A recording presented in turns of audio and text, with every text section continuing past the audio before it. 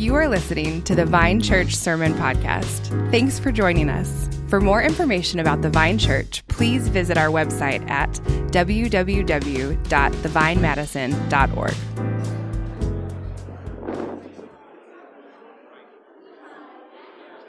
Thanks so much for being here with us today. Really looking forward to seeing you as well tonight at our family meeting at 5 p.m. And so we'll gather tonight for some really important testimonies and announcements and eat some food together and maybe have some Q&A. So 5 o'clock tonight is our family meeting. If you're new here, I'm Zach. I'm one of the pastors and so glad that you can be with us here today. There's lots of people that would love to help you understand who we are at the Vine. If you're new here, you come talk to me, talk to anybody up on the stage, maybe the friend who brought you.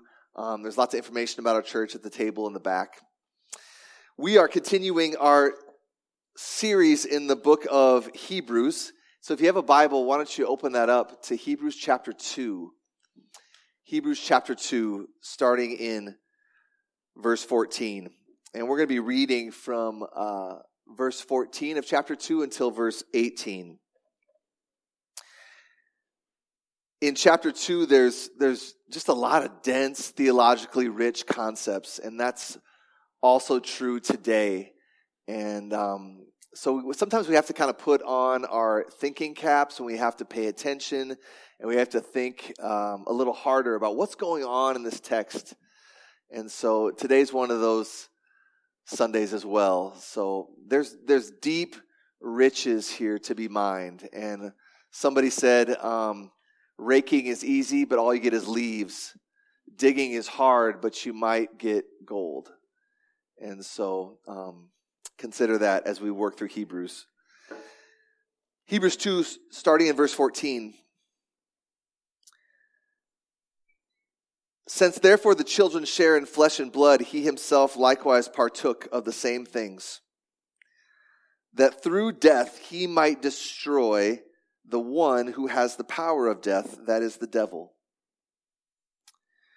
and deliver all those who through fear of death were subject to lifelong slavery. For surely it is not angels that he helps, but he helps the offspring of Abraham. Therefore he had to be made like his brothers in every respect, so that he might become a merciful and faithful high priest in the service of God, to make propitiation for the sins of the people. For because he himself has suffered when tempted, he's able to help those who are being tempted.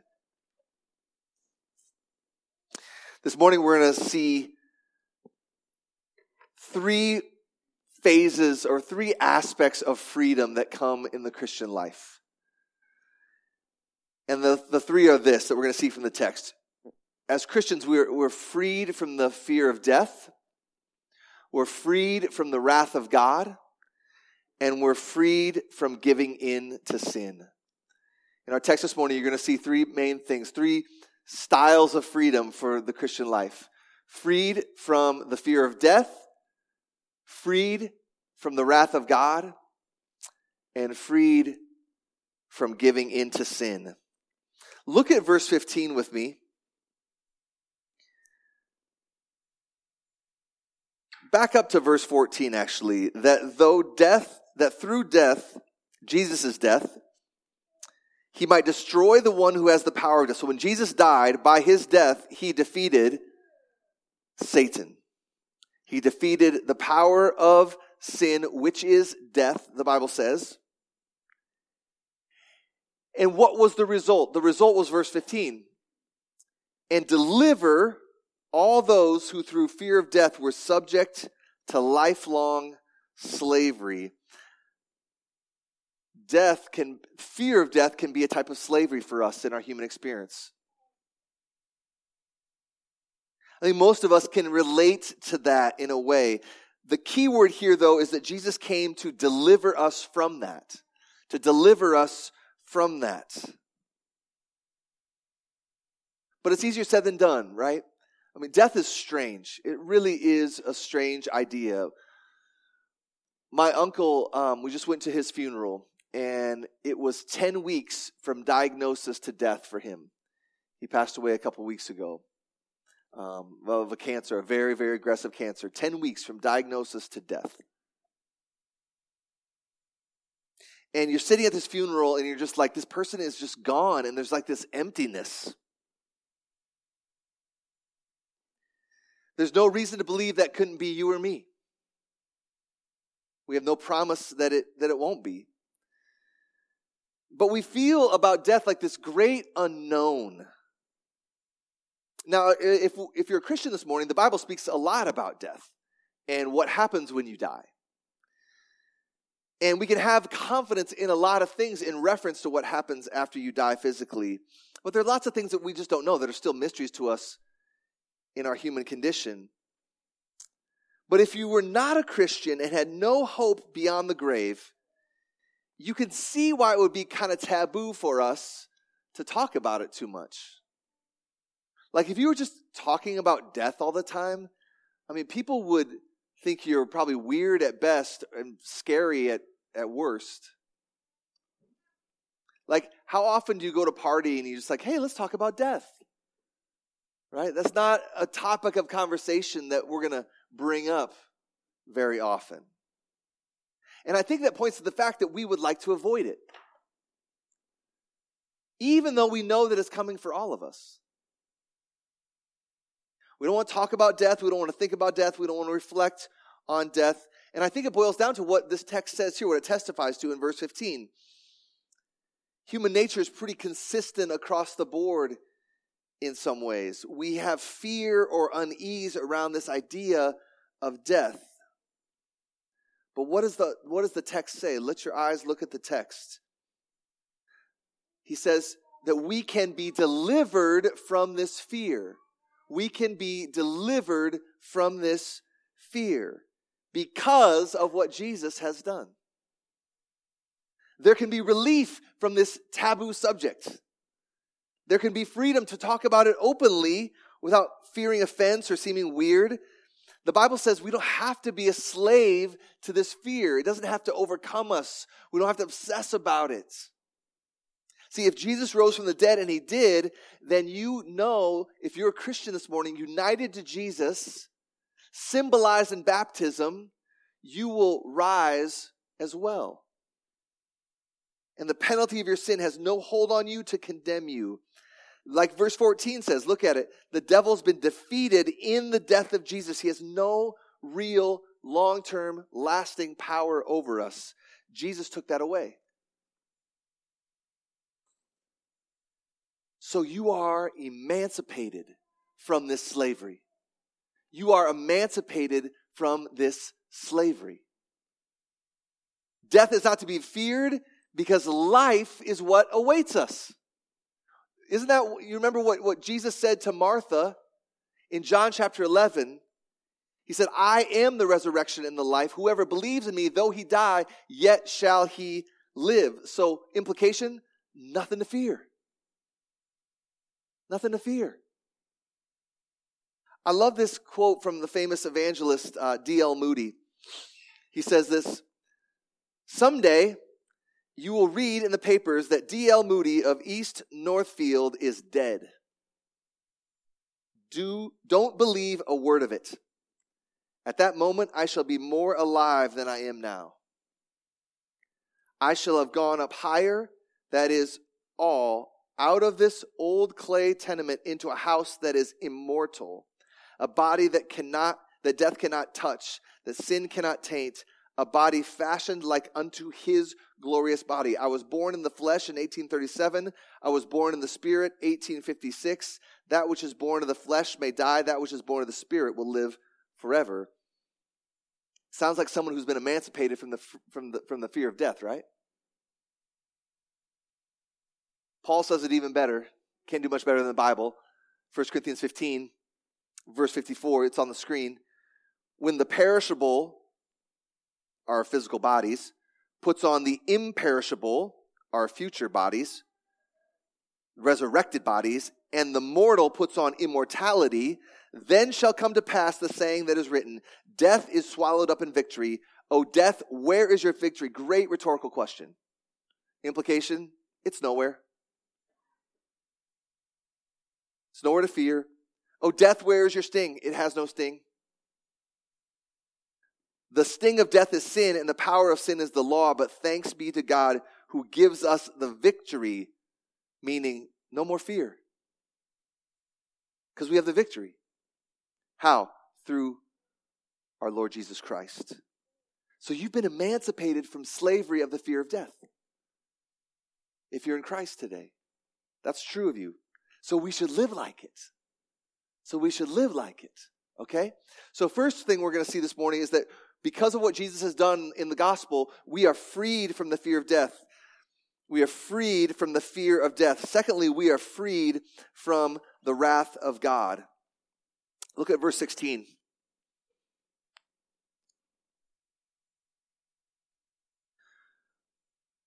So we just got done saying that we're freed from this fear of death because Jesus conquered death and we're united to him. Everything that's true of him is now true of us if you're in Christ. And it continues. For surely it's not angels that he helps, but he helps the offspring of Abraham. Therefore, he had to be made like his brothers in every respect, so that he might become a merciful and faithful high priest in the service of God to make propitiation for the sins of the people. There's a lot here. Let's just think about it. We won't get to everything. We won't unpack all the beauty of this text this morning, but I want you to look at verse 16. It's not angels he helps. But who does he help? He helps the offspring of Abraham. Man, it's just such an encouraging verse if you reflect on it with me. Do you ever think of Jesus as your helper? As your helper? Man, I feel like I need help all the time. And I'm not just saying that. And this verse reminds me that God is not some grumpy person standing far off, arms crossed, just like standing there, scowl on his face, just waiting for you to get your act together. That's not our God as presented in the scriptures. No, it says Jesus came to help us. He wants to help us. He lives to help us. He helps the offspring of Abraham, meaning those who come to him by faith like Abraham did. So let that encourage you this morning. If you're feeling like you just need help, there's so much more to say about this text, but it's never less than that. Jesus loves to help you. By his Spirit, he wants to help you. Jesus loves to help his people. But the kind of help that he gives us has more specificity in this text. And the biggest help that we need is to be delivered from the wrath of God. Now, this text doesn't say the word wrath of God, but it's all over this text. We can be freed from the wrath of God. That's the second part of this sermon. We need help to be removed from the wrath of God that justly hangs over all sinners. And if you look at the word propitiation at the end of verse 17, look at it there.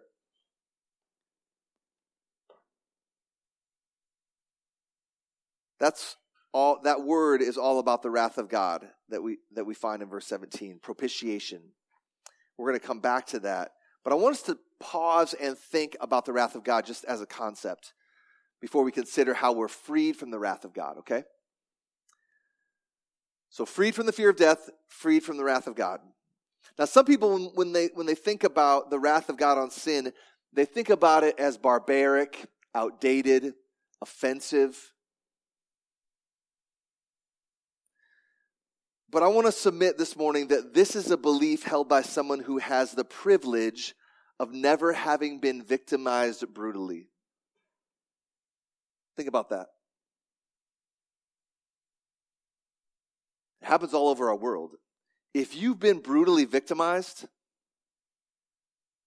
and you're powerless against that, which happens all over our world today, has happened all throughout world history,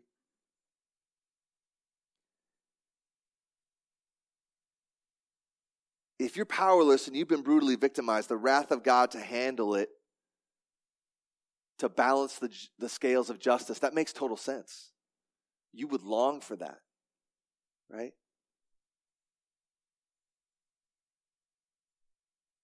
See, being able to critique the wrath of God is kind of only from the position of privilege.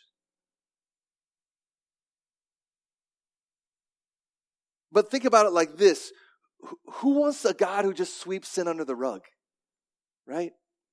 Like if somebody brutally betrays you or steals all of your savings account or murders someone you love, do you want a God who just sweeps that under the rug and says, I guess we'll just look the other way on that one? If you're the victim or you love the victim, that's not what you want to hear from God, is it?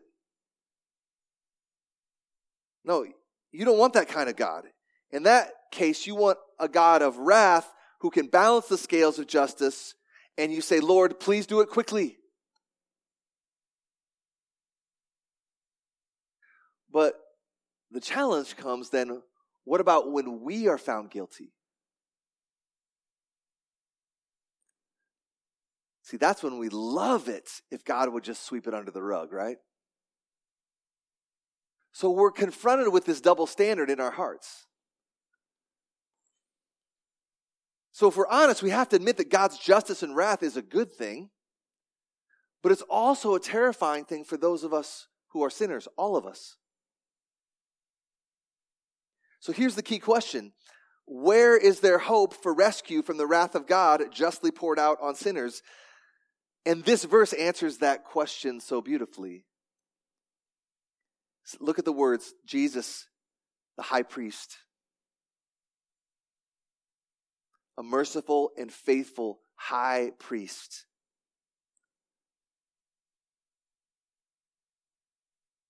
And here's what I want you to see this morning. Jesus is the high priest and the sacrifice. Jesus is the high priest and the sacrifice. And that's how he removes us from the fear of the wrath of God. So a little backstory about high priests and this original audience and what they would have been thinking. When you say high priest, the original audience here with a Jewish background, they're thinking about what we would read in the Old Testament. And the priest would do lots of things, but the main, most important thing would be once a year on the Day of Atonement, the priest would enter the Holy of Holies, and he would offer a sacrifice of an animal, a pure and spotless animal, a lamb. And this lamb would symbolize that it's going to bear the wrath of God, death, in our place as our substitute. And God will simply, we just believe that he's going to do it because he says he's going to do it. We believe by faith that he will forgive our sins if there's a substitute. And the wrath of God would fall on that substitute and we would go free.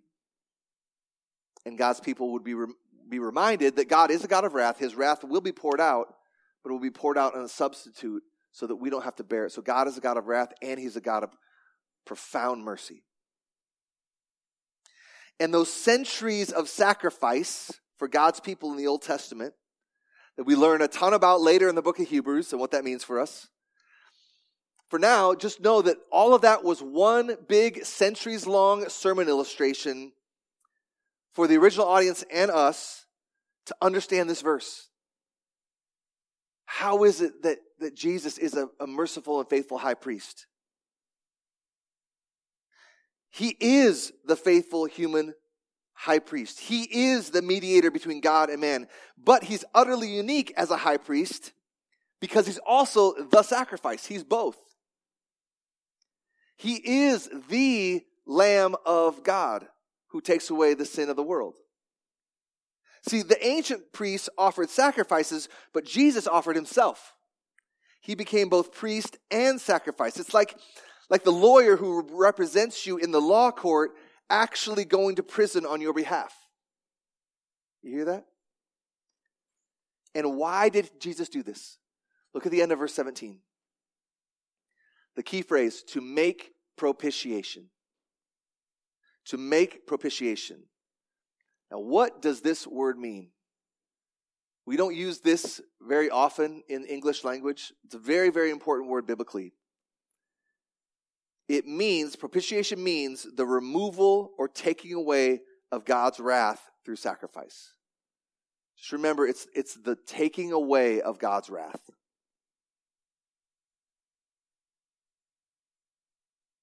So this is the ultimate help that we need, right? We started talking about help. We need help. We need help for the wrath of God to be removed. Like, Lord, help me. I can't bear your wrath for my sin. I stand terrified. And God says, be comforted. Be comforted. My wrath is absorbed in myself, in the person of Jesus Christ. I turned it on myself. I love you that much. I've removed my wrath from you and poured it on myself. So when you see the cross, see this. I am helpless. God is my helper. Let that comfort you this morning.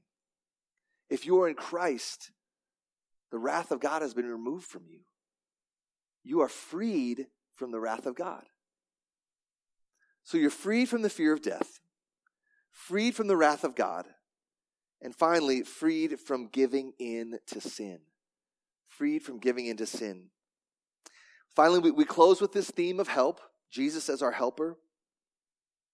Those of us so in need of help. Look at verse 18. For because he himself has suffered when tempted, he is able to help those who are being tempted. For because he himself has suffered when tempted, he is able to help those who are being tempted. So Hebrews 4, we're going to see this later on and have a whole sermon on it probably, but it tells us that Jesus was tempted in every way that we are. Jesus fully understands and relates to the human experience of our temptation. He was fully human. Fully God, fully human. So in light of that, the author of Hebrews wants to highlight Jesus has empathy for you. Jesus knows what it's like. God himself, think about that. God himself has empathy for you. You know how when you have suffering, you're suffering under the weight of something, or you have had that experience, and someone else that you meet is currently having that same experience that you've suffered? You know how that just gives you more empathy for that person? For example, my mom has dealt with, she's 78, she's dealt with anxiety and depression her whole life. And it's just been this kind of roller coaster she's been on. And one time when I was in college, my dad thought he was going to have to actually admit her to a psychiatric hospital because it got so bad. And I remember thinking back, even as an adult in my 20s, early 30s, just thinking, my mom's just kind of weird. Like, why can't you just get over it? Why can't you snap out of it? You need to kind of pull yourself together. It was a very, very superficial understanding of what was going on for my mom.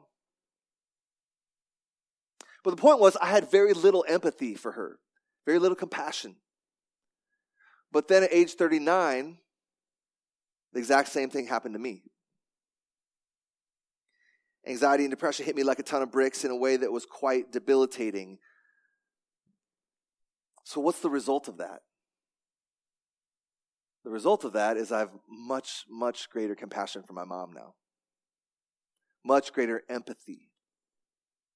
If you come to me and tell me that you are struggling with anxiety and depression, I'm not going to tell you to snap out of it.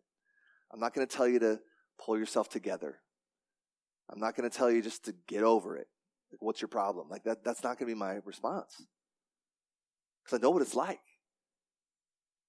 I won't think that you're weird.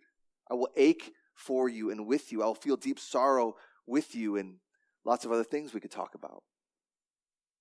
But isn't that ultimately what we want from someone when suffering? Not for them just to make it all better, but just to know that they're with you, that they have empathy for you, that they will be in the messiness of it with you. And that's the great comfort of this last verse. Since Jesus has suffered in the same ways that we have, he's not aloof. He's not far off. He's not waiting for us to hurry up and get our act together kind of God. He has compassion for us because he's been through it too. He helps us. He's able to help. See it there, verse 18? He's able to help those who are being tempted. See, when we're suffering, it's very easy to be tempted to sin. Like suffering just, exposes everything. And when everything's exposed, what's in there is going to come out. When there's pressure and you're squeezed, what's in there is going to come out.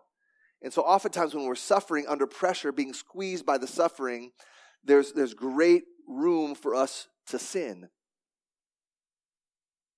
And the text says that Jesus relates to that, not that he sinned, but he understands the feeling, and so he can help us in those moments. He has compassion for us in those moments.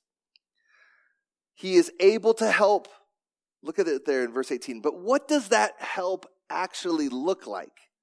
The text doesn't explicitly say. But I think we can make some great guesses from the rest of the Bible. What did Jesus say to his disciples? He said, I'm going to go away, but it's going to be better for you if I go away.